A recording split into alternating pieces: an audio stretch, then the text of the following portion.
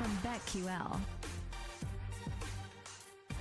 Welcome back to BetQL Daily, presented by BetMGM. Ed Egros and PJ Glasser here with you. And Week 17 of the NFL slate is upon us. And in our last couple of segments, we talked about Thursday Night Football between the Jets and the Browns. So make sure to check out our podcast in case you missed that.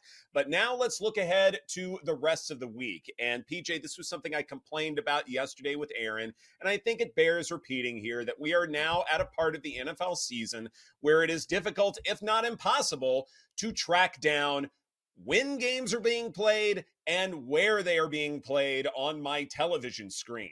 And I am particularly discussing that Bills-Chargers game where I was out with an old childhood buddy of mine. I went to two separate places and I couldn't watch Bills-Chargers because it was on a streaming service. Now, we're not going to have that problem here Saturday night between the Lions and the Cowboys, but I still have that PTSD where I am afraid this is going to get worse before it gets better in terms of my NFL viewing habits. And it is going to get worse because I don't know if you know, but one of the wild card weekend games this year is on Peacock. So it's going to get worse for people out there, unfortunately. Yeah. So we have that to look forward to. I'm with you, though. It's like we get Buck and Aikman on the call of Lions Cowboys, and it's a Saturday game. So the college football playoff, of course, like Bama, Michigan, and Washington, Texas is on Monday. It's on New Year's Day. So that's why they're doing this. But it is a little odd that we're going to get Joe Buck and Troy Aikman on a Saturday game. But it's a big game, Dallas and Detroit. I'm looking forward to it. It should be fun. Absolutely. Cowboys 6-point favorites at home here with a rather high total of 53.5. And this game will be over the air. So regardless of if you go to your favorite restaurant or watering hole, you should be able to watch said affair. Regardless, though, in a game like this, Cowboys are back home after losing 2 straight on the road against Buffalo and against Miami. So definitely this is potentially a get-right spot for the Cowboys. But I also wouldn't be surprised if, say, what's the old cliche, defense travels? Well, maybe it doesn't. Maybe this is a situation where the Lions are starting to put everything together in terms of playing that brand of complementary football that we've come to know and love in 2023. So the total makes a whole lot of sense to me. You look at the spread, however, it may just be something where if it's a higher scoring game where they're exchanging touchdowns, maybe that's what you're betting on more so than if the Cowboys really are 6 points better at home. Yes, and Dallas team total over is one of my favorite plays of the week at 29.5, right? Like, Dallas is back at home, folks. They've scored 30 or more points in every home game this season. They're going up against that Lions pass defense that just gave up 400 yards to Nick Mullins. They're coming off 2 straight losses, so I think they're going to let off a little bit of steam. This is what they do. They go on the road. They struggle, especially against good teams. They come back home. They light it up. And what a perfect spot for them, Ed, getting to play Detroit off of like such a emotional letdown spot where you finally clinch the NFC North.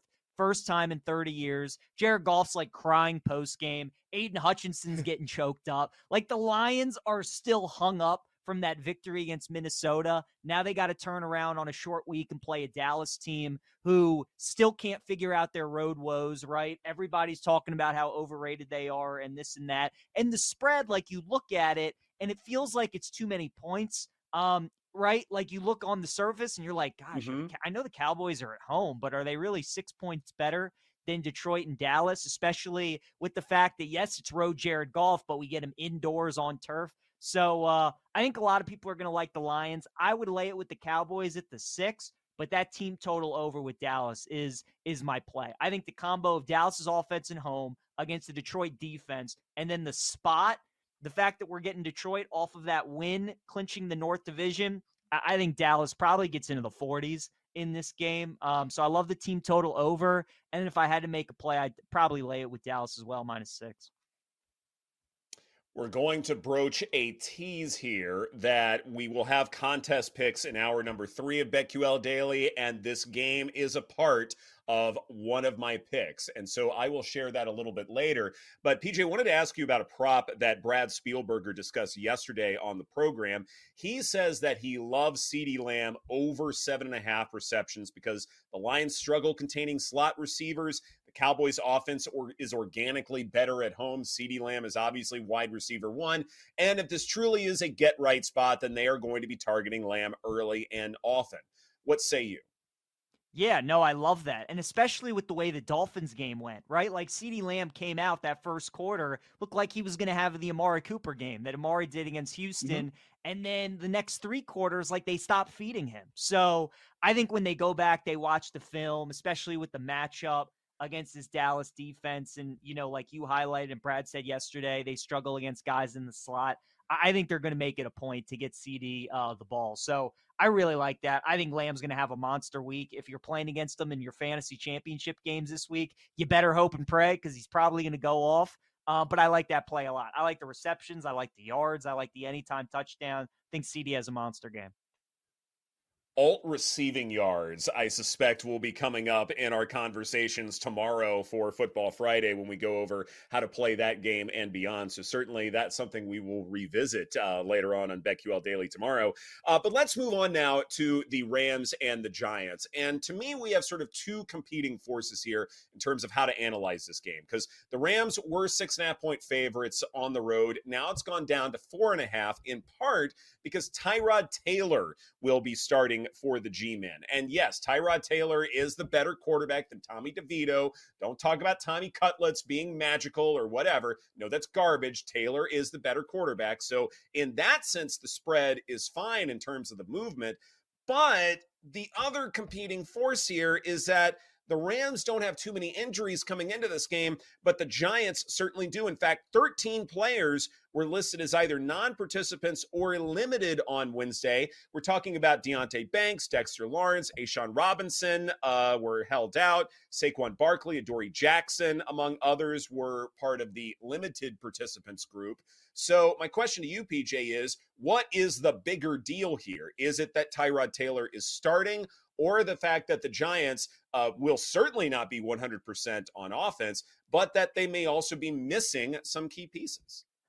I think it's the fact that Tyrod's starting. I think that is going to give this offense a little bit more of a boost. DeVito was great. He was an awesome story, but I think people also forgot, like, before the Tommy DeVito sensation started and he got that 3-game win streak, like, do we remember how bad he was against the Raiders? Do we remember how bad he was against Dallas, right? Like, he also had those games as well. And this is my upset of the week. I like the Giants in this spot against the Wow. Rams. I really do. There's something about MetLife Stadium, whether it's the Jets, whether it's the Giants, and these teams that have to travel and play there, like, they don't play well, man. Like, think about all the quarterbacks that have played against the Jets this season. And I get the Jets defense is way better than the Giants, but obviously they upset the Eagles at home. They gave Kansas City a tough game. CJ Stroud went in there, was terrible. They beat Houston. The Giants a couple weeks ago, we saw them beat the Packers as big underdogs. So there's something about, like, MetLife and the Rams. It's a tricky sandwich spot. A big game against the Saints last week for the NFC wild card. You got the Niners on deck next week. Travel across the country. Dome team outside in cold weather. It's a tough spot for the Rams, and we're seeing a little bit of reverse line movement. Like, the line is moving a little bit because of Tyrod, but I think also because the professionals are going to be on the Giants in this game, And also it's the NFL. And, like, when we get the media, when we get the public, when we get people starting to talk about these trendy teams, and that's what the Rams are becoming. They're becoming the trendy pick right now in the NFC. I normally like fading those kind of narratives. I think it's a good spot for the Giants, man. Dable's going to have his guys ready. So give me the Giants plus the points. I'd take some money line as well. I think this could be an upset this week. Two thoughts, and I think, again, we're dealing with competing forces in a game like this. On the one hand, I completely agree with you when it comes to the Rams being a trendy pick. We've fallen in love with Sean McVay all over again. We've fallen in love with Matt Stafford and what he's been able to do with Puka Nacua. And, of course, with Cooper Kupp, that's been a thing. But the Puka Nacua thing, you go, oh, wow, they can add additional dimensions and they can add a rookie into this situation. And it can be super duper special. So all of that is fine. And yes, they've made them trendy. And absolutely, like, look at what the Giants have done. And I think when we're talking about, say, like, backup quarterbacks with Brian Daboll, I think if you were to come in, and this is more of a Tommy DeVito comment, but I think Tyrod Taylor also applies to this. If you were to say, okay, what is the comp for these quarterbacks? Who would you say DeVito or Tyrod Taylor most closely resemble in terms of their playing style? If you were to say something like, oh, they're a poor man's Daniel Jones, well, that's a great thing, right? Because the offensive line, the receivers, all that stuff, they've worked with Daniel Jones a lot. And so if they're working with a reasonable facsimile, then they don't have to change all that much. Practice can be similar. The play design, the playbook, they can be similar. And continuity matters a great deal in the NFL, to where if you are having to make some big 180 change because the quarterback you have just can't do the same things that your starter could do, then I think you have some real problems. I think it has less to do with the overall quality of, say, a backup quarterback, and more if you can establish consistency. Because if you can, then everyone else can kind of do what their strengths are meant to be.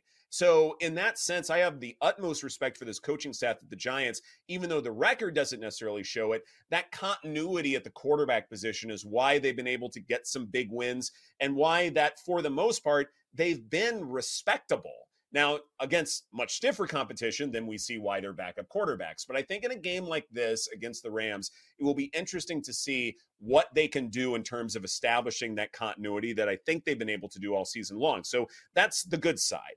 The bad side, though, is when you are comparing, say, DeVito versus Tyrod Taylor, you look at the numbers, and as I mentioned before, yes, Tyrod Taylor is a better quarterback. You look at EPA per dropback since 2018, average depth of target, all of that stuff.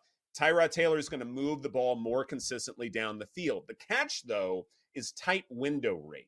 And Taylor is willing to take more risks than DeVito was able to take this season. You look at, say, 17% versus 10%. I would not be surprised if, say, Tyrod Taylor is trying to thread the needle a little bit more, and that could lead to problems in terms of potentially interceptions. So the question to me is, do you feel like that this Rams defense, and look, it's not the unit we talk about that often outside of, say, Aaron Donald. In some ways, it has not met, what few expectations we had for them. But can this Rams defense do enough, or do you feel like that the Giants' rushing attack, and to an extent what they can do through the air, maybe that's dynamic enough to pose some real fits? Yeah, no, I think it could be. I think it could be. I mean, Tyrod starting in this game, I would have taken the Giants even with DeVito, but I think we would have gotten a 7. Mm-hmm. Now that it's Tyrod, I really like the challenges that he presents the Rams, his ability to use his legs. You mentioned the running game. Saquon's been playing good. Giants receivers made some plays last week against the Eagles, Wan'Dale Robinson and Darius Slayton. So they have Jalen Hyatt. Maybe Darren Waller will finally do something this season for the G-men as well. It's just more of a fate of the Rams this week, though, and that they've been playing such good football. And I know that the public is going to love them, especially against the Giants. Like, these are just two classic teams that, nobody is going to want any part of the Giants, and everybody's going to love the Rams in this spot, and especially under the touchdown. I just think the Giants are the right side in my eyes. The Rams defense, to your point, though, Ed, coming into the year, we thought this was going to be one of the worst defenses in the NFL. You got to give Raheem Morris a lot of credit. They've certainly played a lot better than we thought they would.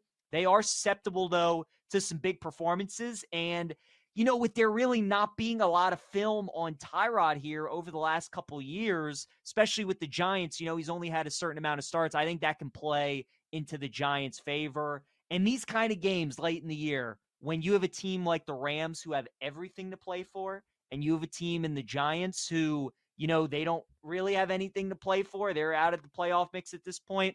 I like the Giants in this spot. So one of those gut feelings, that the line is Mm-hmm. suspiciously low. I think it's 4.5, 5.5 right now. I don't know if it gets back up to 6. I think the Giants can keep this game close. The total is 44.5. And the more you're talking about sort of that complementary football that the Giants could very well establish here, wouldn't be surprised if this goes way over, BetMGM 44.5 here in the total. I would not be surprised if both offenses look good in a game like this. Like, I understand, like, if this is more of a fade of the Rams, that makes sense. But what would we be fading exactly? Like the Kyren Williams thing, like, that's looking pretty consistent. Matt Stafford, regardless of the situation, I think he's reliable enough. But if the Giants do win this game, like, what if it is like a 30-23 kind of contest? Like, I think there are many paths where we get over, and that makes a whole lot of sense while sort of maintaining the logic that you're presenting. I really like that. Not to mention, if you look at the playoff predictor, Rams lose this game outright, then they're probably not getting a wild card, when they're taking on the 49ers the following week. They may still have to win that game, San Francisco, to secure the 1 seed. That's going to be really fascinating, that this team that we've loved the last several weeks may not make the playoffs altogether in a really poor NFC situation. So a lot to be looking at as far as that contest is concerned. This is BetQL Daily presented by BetMGM. Coming up next, we continue our look at the Week 17 card with the Dolphins at the Ravens right here on the BetQL Network. They don't settle for just lining up and just giving it to you. I mean, you just got to beat them. They're going to come after you. They're going to attack you. Always challenging with the defensive game plans. Big backs run the football, the whole thing. Special teams is really good. They blocked 3 punts this year already or something. So they've had a big factor in how they play.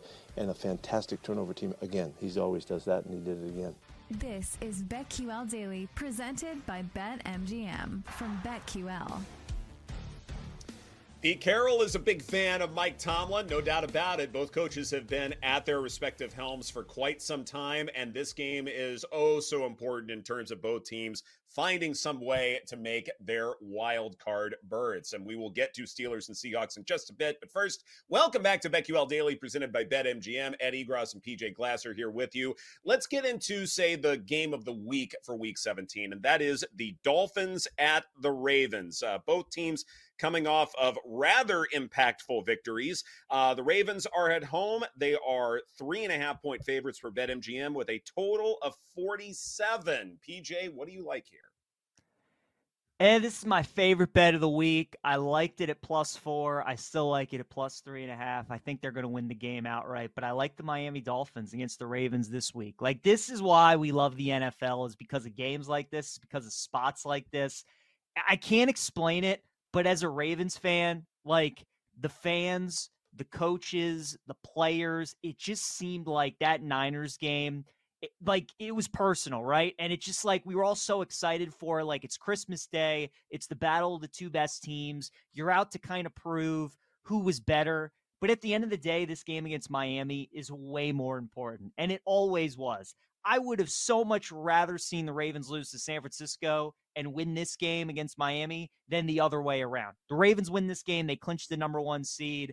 They lose, and now Miami controls their own destiny for the number 1 seed in the AFC heading into Week 18. So it's a monster game.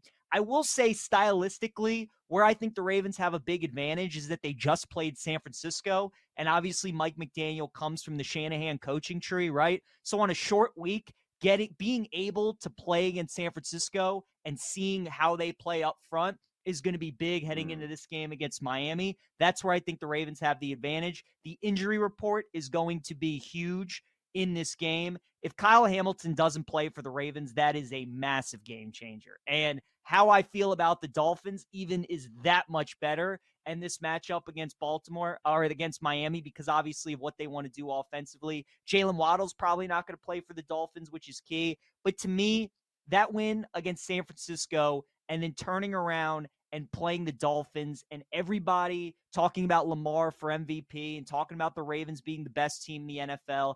Like, Ed, this is how the NFL works. I just know that the Dolphins have to be the play for me. Would it shock me if the Ravens win this game by double digits? Not at all, because as we all know, the Dolphins do struggle against good teams, especially away from home.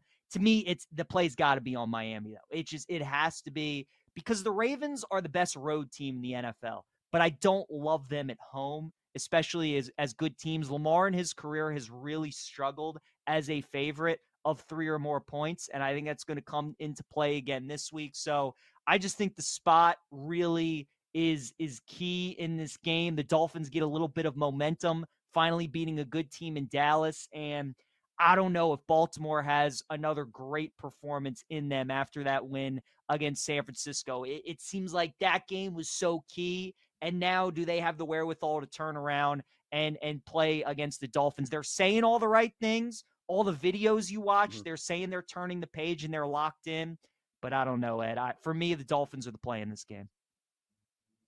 It's almost as though, say, applying a college football methodology might make sense in a game like this, where if you like the Dolphins to cover the 3.5, maybe you should just take them on the money line, or maybe even do an alt spread, say like, minus 1.5 or something like that, just because it's not that they can, keep this game close, but they can win this game outright. And so the number of possibilities between, say, 3.5 to 0, there aren't as many as you would normally see in an NFL game. It's more like Miami covers this number, and maybe an alt spread is probably the best way to go in terms of maximize the overall hashtag value here. You mentioned the injury report, PJ. Tua limited with thumb and quad issues. Devon Achane didn't practice at all with that toe injury. Teron Armstead, knee, ankle, and back is what's listed. As far as others who were limited or didn't go at all, Tyreek Hill, ankle and vet rest. Jalen Waddle, as you mentioned before, Raheem Mostert with knee and ankle issues. This is something where, on the one hand, I get that the Dolphins still have been able to overcome, some key injuries and things like that, especially with that win over Dallas. But on the other hand, it's almost as though you need all hands on deck to go up against the Ravens. Like, if you are going to have everybody, this is going to be the game where you need to do that. And the one difference, and I love the idea that, okay, they're facing a similarly built offense. The difference, though, to me, is that Tua loves to throw those quick passes, right? Like, get the ball out of your hands in less than 2.5 seconds. And if you're able to do that with any kind of consistency, then the Dolphins look the way that they do. I wonder, though, when it comes to this Ravens defense, they're just so feast or famine to me, to where if they're not forcing turnovers, then you can gash them for chunk plays and things like that. Can this secondary sort of create secondary sacks, so to speak, and disrupt the timing of Tua? We have seen the Titans do it, but we haven't seen too many other defenses do it. And to me, that's going to be the deciding factor in a game like this. And to your point, the Ravens defense stole the headlines because of the 5 interceptions that they created. But Ed, I thought the game plan from Shanahan was really puzzling, and why he didn't run the football more. It seemed like the best drive the Niners had all night, right, was when they leaned on McCaffrey. Like, we didn't see him use Debo at all. It was almost like Shanahan had heard the MVP chatter and wanted to prove that his guy Brock was a good quarterback, right? And he could do it against a good defense. And it's like, man, the Niners have such a good running game, and McCaffrey's the best back in football, and Debo can punish you in the run game too. And the Niners just didn't show us enough of that. So I agree with you. This Ravens defense is gettable. And I think if the Niners would have leaned on that run game a little bit more, they would have had a lot of success. You mentioned the injuries that the Dolphins have to their backs in Achane and Mostert. I think both are going to play, certainly Achane. And I think the Dolphins are going to have some success in the run game. But yeah, man, the fact that the Ravens just played San Francisco and now they play the Dolphins, two teams that obviously they have the same kind of concepts on offense and the chess game. The game plan that Mike Macdonald just have as defensive coordinator for the Ravens was so good against the Niners, right? McDaniel's watching that film. So it's like the chess game of, okay, how did Macdonald attack them? How am I going to attack them? What are going to be his counter moves for this game? These teams played last year, Ed, and the Ravens had a historic collapse. They had a 21-point lead in the fourth quarter, and Tua and Tyreek Hill just went nuts in the fourth quarter. And that lives in the Ravens' head. I promise you, they remember that game. So we'll see what happens, man. If Kyle Hamilton plays in this game, it's going to be huge for the Ravens. If he doesn't, I'm going to just even like Miami that much more in the game.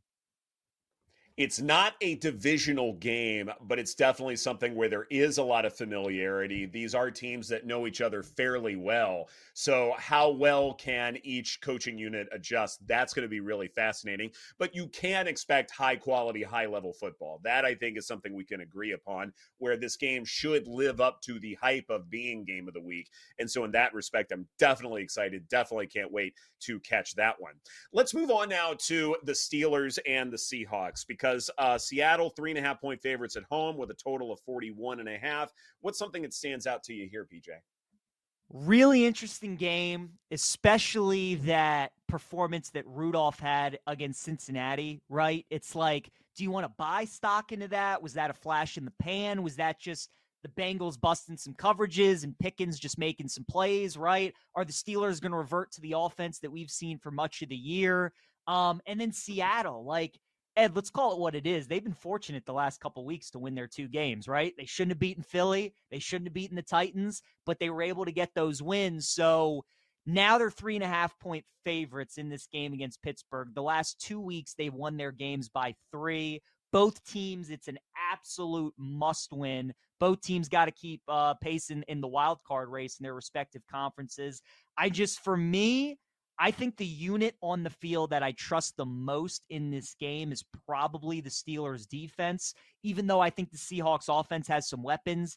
I mean, if you get pressure on Geno Smith, as we know, you can really make life tough for him. So I also trust Tomlin in this spot, and obviously he's never had a losing record. He knows what it takes to win this time of year. I'm leaning towards the Steelers. Plus, Ed, I'm a believer in, like, when we get these out of conference games, and when we look at what the AFC North has done against the NFC West this season, San Francisco's got 4 losses. 3 of those are to the North. They've lost to the Ravens, the Bengals, and the Browns, right? You look at Seattle, got demolished by the Ravens. They lost to the Bengals. They were fortunate to beat the Browns if it wasn't for a PJ Walker interception. So we've seen Pittsburgh go on the road and beat the Rams. The AFC North has dominated the NFC West. They're the best division in football. They show that when they go out of conference. To me, this is going to be a close game that comes down to a wire. Whenever I feel that way, I always got to take the dog, especially when we're getting the ultimate key number at 3.5. So I don't know if Pittsburgh wins the game. They certainly could, but Seattle's been playing everybody close as of late. Pittsburgh, I'm sure, is going to keep this game close. So give me the Steelers plus the points. Yes, not a college football application here where you should just take Pittsburgh on the money line. Not at all. This is something where the hook, I think, is super duper important one way or the other. So absolutely, that makes a lot of sense. And to your point, when it comes to Geno Smith, he needs play action. He needs play action more than most people need oxygen and water. Now, when he gets that play action, when he has that time to be able to develop it, then, oh yes, the Seahawks offense is phenomenal. No doubt about it.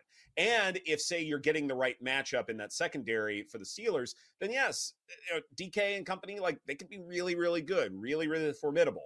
I will be curious if, say, Geno Smith can be effective with those quick throws. And that's probably the one thing that I will be looking at before, say, making a pick on this game is what can he do if he is forced to get rid of the ball in less than 2.5 seconds? If he can do it with any kind of consistency and he is able to find, say, crossing patterns, things like that, if he is successful with that, then I think they can make, life really tough on the Steelers. But if it's something where we can see quick sacks from Watt and Highsmith, guys like that, then I am more than comfortable backing the Steelers here. It's going to be if they can find some gaps and weaknesses in that offensive line to get those quick pressures to where even those quick throws just aren't available for Geno. But if he is able to develop just enough time in that pocket for the play action game that he is oh so effective with, then I think the Seahawks can very well score a ton of points and definitely cover the 3.5, no doubt about it. While you are here, what other games kind of stand out to you on the Week 17 card that you have some strong opinions about? Yeah, I really like the over in this Eagles-Cardinals game, Ed. I really do. I feel like anytime the Eagles go up against a capable quarterback like they will see in Kyler Murray, I feel like they're susceptible to give up some points. We just saw them play the Giants, and it was 33-25. I'm kind of feeling like we're going to see a similar game. How is Arizona going to shut down the Eagles on offense? I think the Eagles get into the 30s. And then I think on the flip side, I think Arizona gets into the 20s. The total is at 48. Eagles get us into the 30s. Arizona gets us into the 20s. We're going to cash our over. So that was another play that stood out to me. And then there are a couple teasers that I really like this week. We have the Bucks are 2.5-point favorites against the Saints, and we have the Vikings are 2-point favorites against the Packers. I like teasing up both of the underdogs. I like teasing the Saints up to 8.5, and I like teasing up Green Bay to 8 as well. Both games are playoff caliber games. The Bucks can win the South if they win. Minnesota, Green Bay is essentially an elimination game for the NFC wild card. So I think both games are close. I think both games are probably low scoring. They're obviously divisional games, so both teams know each other really, really well. And, I don't love the side on either game, but I feel pretty confident that both of those games are going to be one scoring. So I think teasing both of those over the touchdown, getting them at +8, +8.5, combining those, it's one of my favorite plays, are those two teams in a teaser. It's funny when you were bringing up teasers that in our segment for Thursday Night Football between the Jets and the Browns, it's like, okay, do we like this as a teaser spot? And I think both of us are kind of lukewarm about it. I think probably the bigger issue for me was, okay, what can we pair it with? Because we're seeing some big spreads, some higher totals, even though it is December, we are seeing some higher totals here. So, like, what makes a whole lot of sense? And I think the only one that really stood out to me, if I wanted to go teaser tonight, was the Saints and the Buccaneers. I think teasing the Saints to 8.5. I mean, look, this is something where Baker Mayfield has been a fantastic story. And I actually do believe there is a little bit of value on him as comeback player of the year, just because he's played all season, unlike Joe Flacco, where say you're buying into a small sample size. And I think that can be really dangerous, especially when you have 2 additional games before this thing gets decided. But I also think when it comes to Baker Mayfield, like, we have seen him turn into a pumpkin more than a couple of times, right? Like, yeah, we love those receivers, but this is a divisional matchup. The Saints defense can be really respectable, and it's something where New Orleans can win outright. So taking it to plus 8.5, I think makes a whole lot of sense. PJ, it was great having you on the show. Cannot thank you enough for dropping by. Please make sure to check out Send It In with PJ Glasser weekdays at 1 o'clock Eastern Time on the BetQL Network. Wonderful show. Cannot promote it enough. This is BetQL Daily presented by BetMGM. Coming up next, we will talk about NFL Survivor. 4 left in Circa with more than $9 million on the line right here on the BetQL Network. MGM from BetQL. Welcome back to BetQL Daily, presented by BetMGM. Eddie Gross here. Joe and Aaron are off today. Our thanks to PJ Glasser for dropping by for the first hour and a half or so. We still have Jake Hassan. We still have Paul Aspen here, and we still have a fantastic jam-packed show to do here. And we've got Parker Fleming for Sumer Sports coming up at the top of hour number 3. We also have NFL contest picks that we will get to. But now it's time to talk Survivor. And over last weekend, we had a little bit of carnage when it came to Circa. There are only 4 individuals left. And among those who did not survive, say the Patriots upsetting the Broncos, et cetera, our guy Payos is out. Our not guy Golden Boy is out. And Paul, let's talk about Golden Boy for just a little bit, because it sounds to me like you believe that the rest of us here on BetQL Daily really liked Golden Boy, that we were rooting for him. I don't necessarily think I had an opinion on the matter. I know you were disparaging of him, say, as a person, much less as a bettor, but he is out as well, and you seem pleased. I just have no tears for the guy. Like I said last week, I was definitely like, I went the double heel route. He wanted to be the heel, so I was the heel against the heel. Joe and Aaron completely bought into it. Oh, love the swag, blah, blah, blah. Shocker. A guy that claims he's the best bettor of all time is, if you follow certain people on Twitter and read certain things, like, allegedly, maybe not the most upstanding guy, maybe owes certain people money, and, like, shocker, I don't know if you've ever met a professional poker player. So there's some, it's no surprise that there's been some questions about, like, how quote unquote good of a guy he is. Anyway, this is sports betting space, not, it is what it is. I thought it was, if you're going to come out and be like, hey, I'm not chopping, I've got an advantage, cool. But, like, he just went super, how do I say this? Nova. FCC regulated, super, DB about it a little bit. So I was just like, all right, no, I'm going to root against this guy. I just think, and you've, like, say what you want about it, karma, gambling gods and all that, like that, you're testing some forces out there. So no, he lost. Unfortunately, our guy Payos lost. I'm not sure who they both lost with. Was it the Broncos? I would have never, it's easiest for me to say I was out. I think it was Broncos. The Broncos. Like, it's right. Of all the upsets I can think of, like, that one stood out Broncos. In terms of, having the most carnage. And not only that, but talk about an excruciating thing where, yes, the Broncos are down massively to the Patriots. Yes, that third quarter was rough. Then they come back and make a game out of it. And you're like, there's no way Bailey Zappi can recover from losing the lead, especially on the road. And somehow they still did it. Somehow this still happened.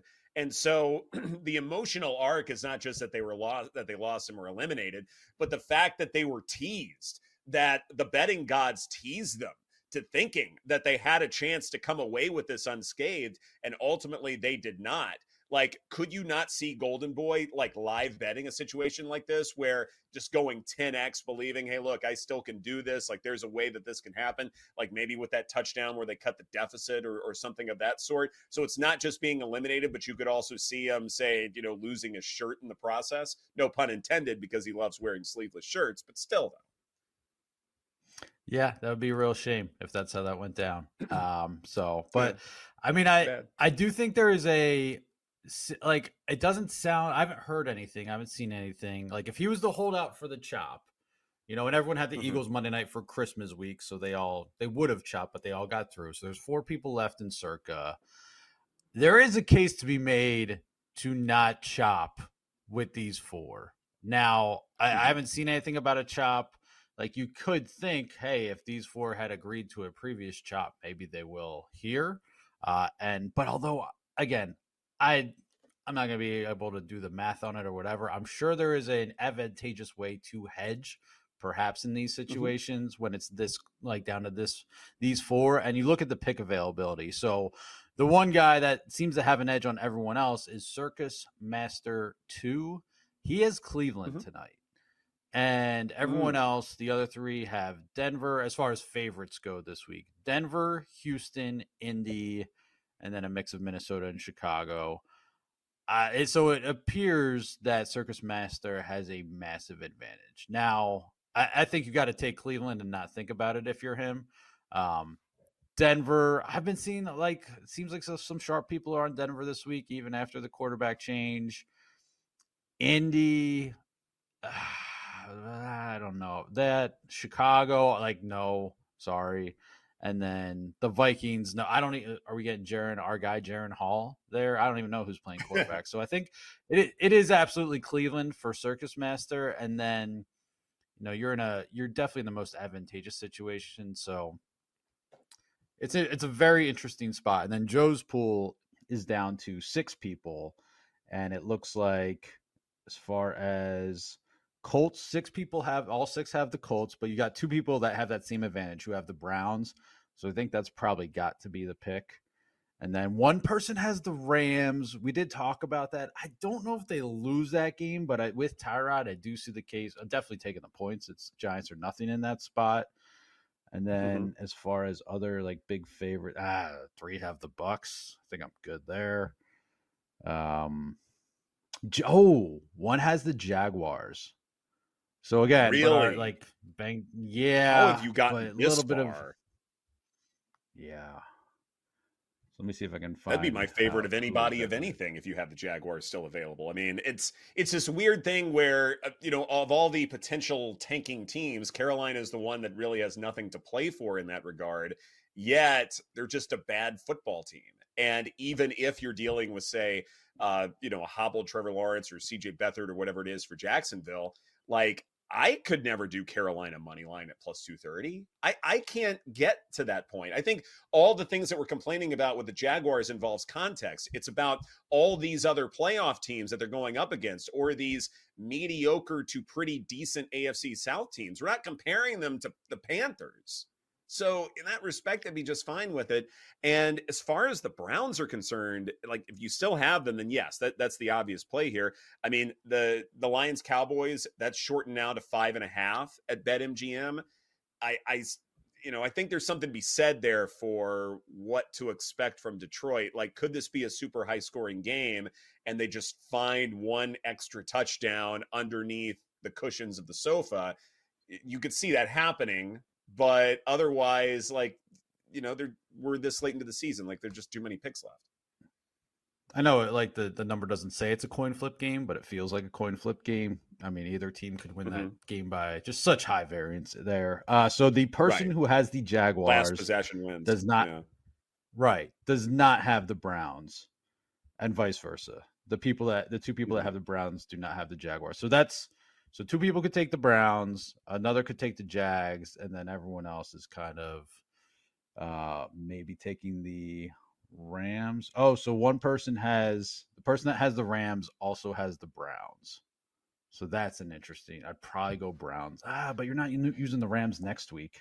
are you using the Browns next week? Who do the Browns have next week? Divisional game, I assume. They it's at the Bengals. At the bank. So that's probably your path. I'd have to look fully at like his week 18 path, but I mean, if you're going to use the Rams, it's this week. It's never next week, I don't think. Exactly. Yeah, the 49ers, they still have something to play for, and I think there's something to be said for just demolishing Sean McVay. Like, I think there's something inherently good about that approach if you're a 49ers fan, so that's fine. But yeah, if you're going to take the Rams, like, it's now or never. And I think introducing Tyrod Taylor into the mix does add variance in some way. Like, it's not so much that you know what to expect out of Tommy DeVito. It's just that when you don't have film on a guy in this particular system, that means there are more unknowns. Like, I still think Tyrod Taylor clearly the better quarterback, but there was a reason why he wasn't starting, either because of health concerns or because DeVito just knew the system better. Whatever the case may be, you are inherently adding variance. And so it isn't necessarily something where we can just say Tyrod Taylor is going to play well. It's just that the Rams could play poorly. They may not know what to anticipate, those kinds of things. But it could also work the other way, where the Rams go nuts and they continue to show us why they deserve to be in the playoffs. So as far as the circus situation, so if you're taking them Browns tonight, you're in for a grand, right? Maybe I'm at max entries. Maybe you're in for 10. I don't know how many entries this person had. And Jeff Benson over at Circa is like, put it out, like, you can get credit from them on any hedging possibilities. Would you put like 20K on Jets money line tonight? Because like you've got just one more week to get through, and then you've got like next week you could go up to 100K. And you're guaranteed 9 point whatever divided by 4 at the worst case scenario. So you're guaranteed to make money, as long as I'm not completely talking out of my, Well, and that just makes it sense, though, right? is like perfect sense. Yeah. 20,000 on Jets money line. So plus 280. So, I mean, you're talking about, tripling the investment, all that stuff. So that's pretty good. I probably would, just because I'd be looking at money I've never seen before, just in terms of, I guess, my own lifestyle. But it always goes back to who's actually competing in this, right? Like, are these people who can afford not to have to do those kinds of things and they don't need to hedge? In that case, like, I understand not chopping. It's more about just winning the contest. And I can't, besmirch someone who approaches it that way. I think that is the smart play. Doing that, and then maybe 50K to 100K for the week 18 contest in terms of trying to split up whom you have left. But at the same time, like, are you fine getting the full pot? Is that something that you just have to do? I don't know. Yeah. I mean, you're looking at the very, like, at least somewhat of a likelihood, I don't know the exact numbers on it, of a chop at the end of the day anyway. So at this point, down to 2 weeks left to play, I think actually the more that we talk about it, I think I would just like do these hedges on my own. And so I'm guaranteed some money one way or another. And if it works out, then it's maybe you ship the whole thing, especially if you're in that advantageous Brown spot. Implied value $2.25 million. I think that's how I would see it, as kind of your cap. And so I think 20,000 makes sense for week 17, week 18. I probably wouldn't go up to 100K, but probably somewhere around 20 to 50. That I think makes sense as far as the math is concerned. This is BetQL Daily presented by BetMGM. Coming up next, Parker Fleming of Sumer Sports shares his favorite plays for the New Year's 6 bowl games, including the CFP semis, right here on the BetQL Network.